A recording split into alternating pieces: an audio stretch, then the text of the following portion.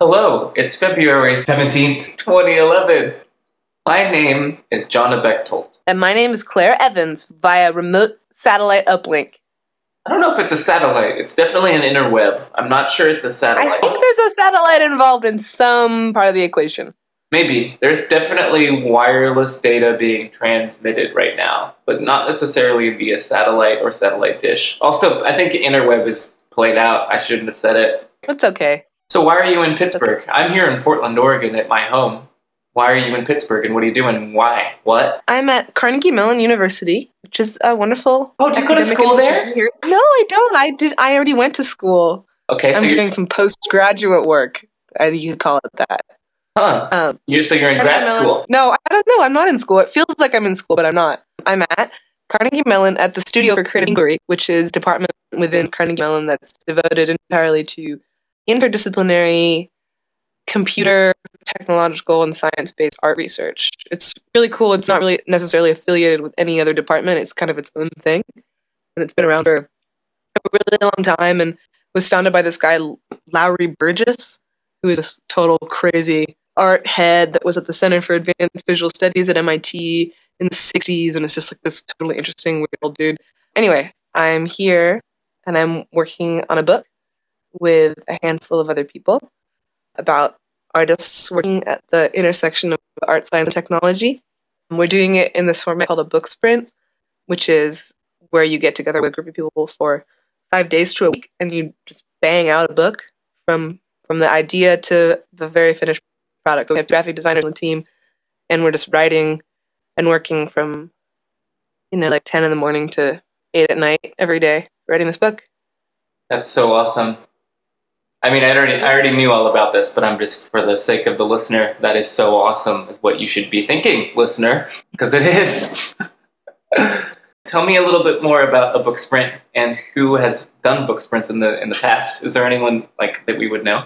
Not really. It started out as a thing that people that did open source software would do, because people make open source software, but then there's no manuals for any of that stuff. And so they started doing book sprints to write documentation and manuals for free software. And then the first time it was ever used for a non-software type context was at Transmediale last year, which is an arts festival. They did one all about collaboration. 10 different people got together and wrote a book about collaboration called Collaborative Futures that they came up with the idea, structured it all out, and wrote it in 5 days, which I think is really amazing, but kind of different from what we're doing because we actually have an outline and specific things that we're talking about that were established ahead of time. We're the first to ever do exactly what this is that we're doing. Who are the other people that are writing this book with you? There's a lot of people hanging around. There's tons of interns and research associates and kids from the college that are helping with all kinds of research and other related things. But how many people? There's the 5 core crew, and then there's a bunch of other people that are running around and bringing us books and looking things up on the internet for us and stuff. So it's me, the woman that organized it, Andrea Grover, who's a curator from this thing called the Aurora Picture Show in Houston, which was a really cool micro cinema. I know about that because I played it. John, you played a show at the Aurora Picture Show. I played at a video festival that they had called Media Archaeology in 2006. That was awesome. It's a really cool thing. I love Houston because of that festival. And Andrea had a fellowship at the Studio for Creative Inquiry where she was working for 6 months on researching art, science, and technology. So that this project that we're doing right now is kind of the culmination of all of that research that she did. And then there'll be an exhibition at the gallery at Carnegie Mellon. There's 2 graphic designers from an agency called M Projects in New York, and they're really cool. Wait, say that again? It's called what? M Projects? Thumb Projects, like a human thumb, like your finger. Projects. Cool. Yeah, they're great. They come from kind of an architecture background, and they do a lot of print. They only do print publications. They don't do any web, and they're really smart people. And the guy in Thumb Projects, Luke, looks exactly like our friend Rob Barber from the band High Places. Uncanny. Wow, cool. And then there's this woman named Regine who runs a blog called We Make Money Not Art. She's Belgian, and it's a really great blog, really popular blog. I keep reading these books about art science stuff, and they refer to her blog all the time. She's kind of a real big deal in the world of design arts and interactive art and technology. And then there's you. And then who else? And there's me. And then there's this guy Pablo Garcia, who's a professor of architecture at Carnegie Mellon, and he's like one of those people that has a lot of slashes in their title. You know, he's like an architect slash designer slash, you know, yada yada guy. But he's really interesting and smart. He actually did this thing here in Pittsburgh called the Conflict Cafe, which is a restaurant that only serves food from a country that the United States is in conflict with. And they pick a different country like every couple of months. And I think right now it's Afghanistan. And they only serve like one Afghani dish. But they basically like cycle through these different countries. And every time they change countries, they redesign the entire storefront.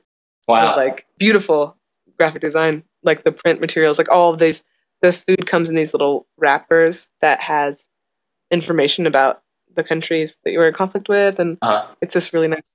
So yeah, it's just this weird crew. Like none of us are really experts, and we have lots of awesome arguments, and it's gonna be really cool. And I'm really excited. I'm learning about so much crazy, interesting stuff. I cannot believe how much interesting stuff there is in the world.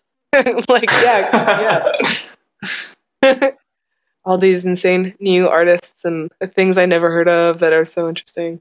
I don't want to reveal too much. Okay. No, that's good. The book is going to be light because it's going to be really awesome. So, Claire, thank you so much for satelliting in from Pittsburgh, Pennsylvania, here to Portland, Oregon, to the internet. Yeah, anytime. This has been Radio Yacht. We will bring you more future futures in the future. Yacht out! Well, not so close. Yacht out! That sounds horrible. Yacht out! How do you say it? I don't know. I think you just say yacht out. Yacht out.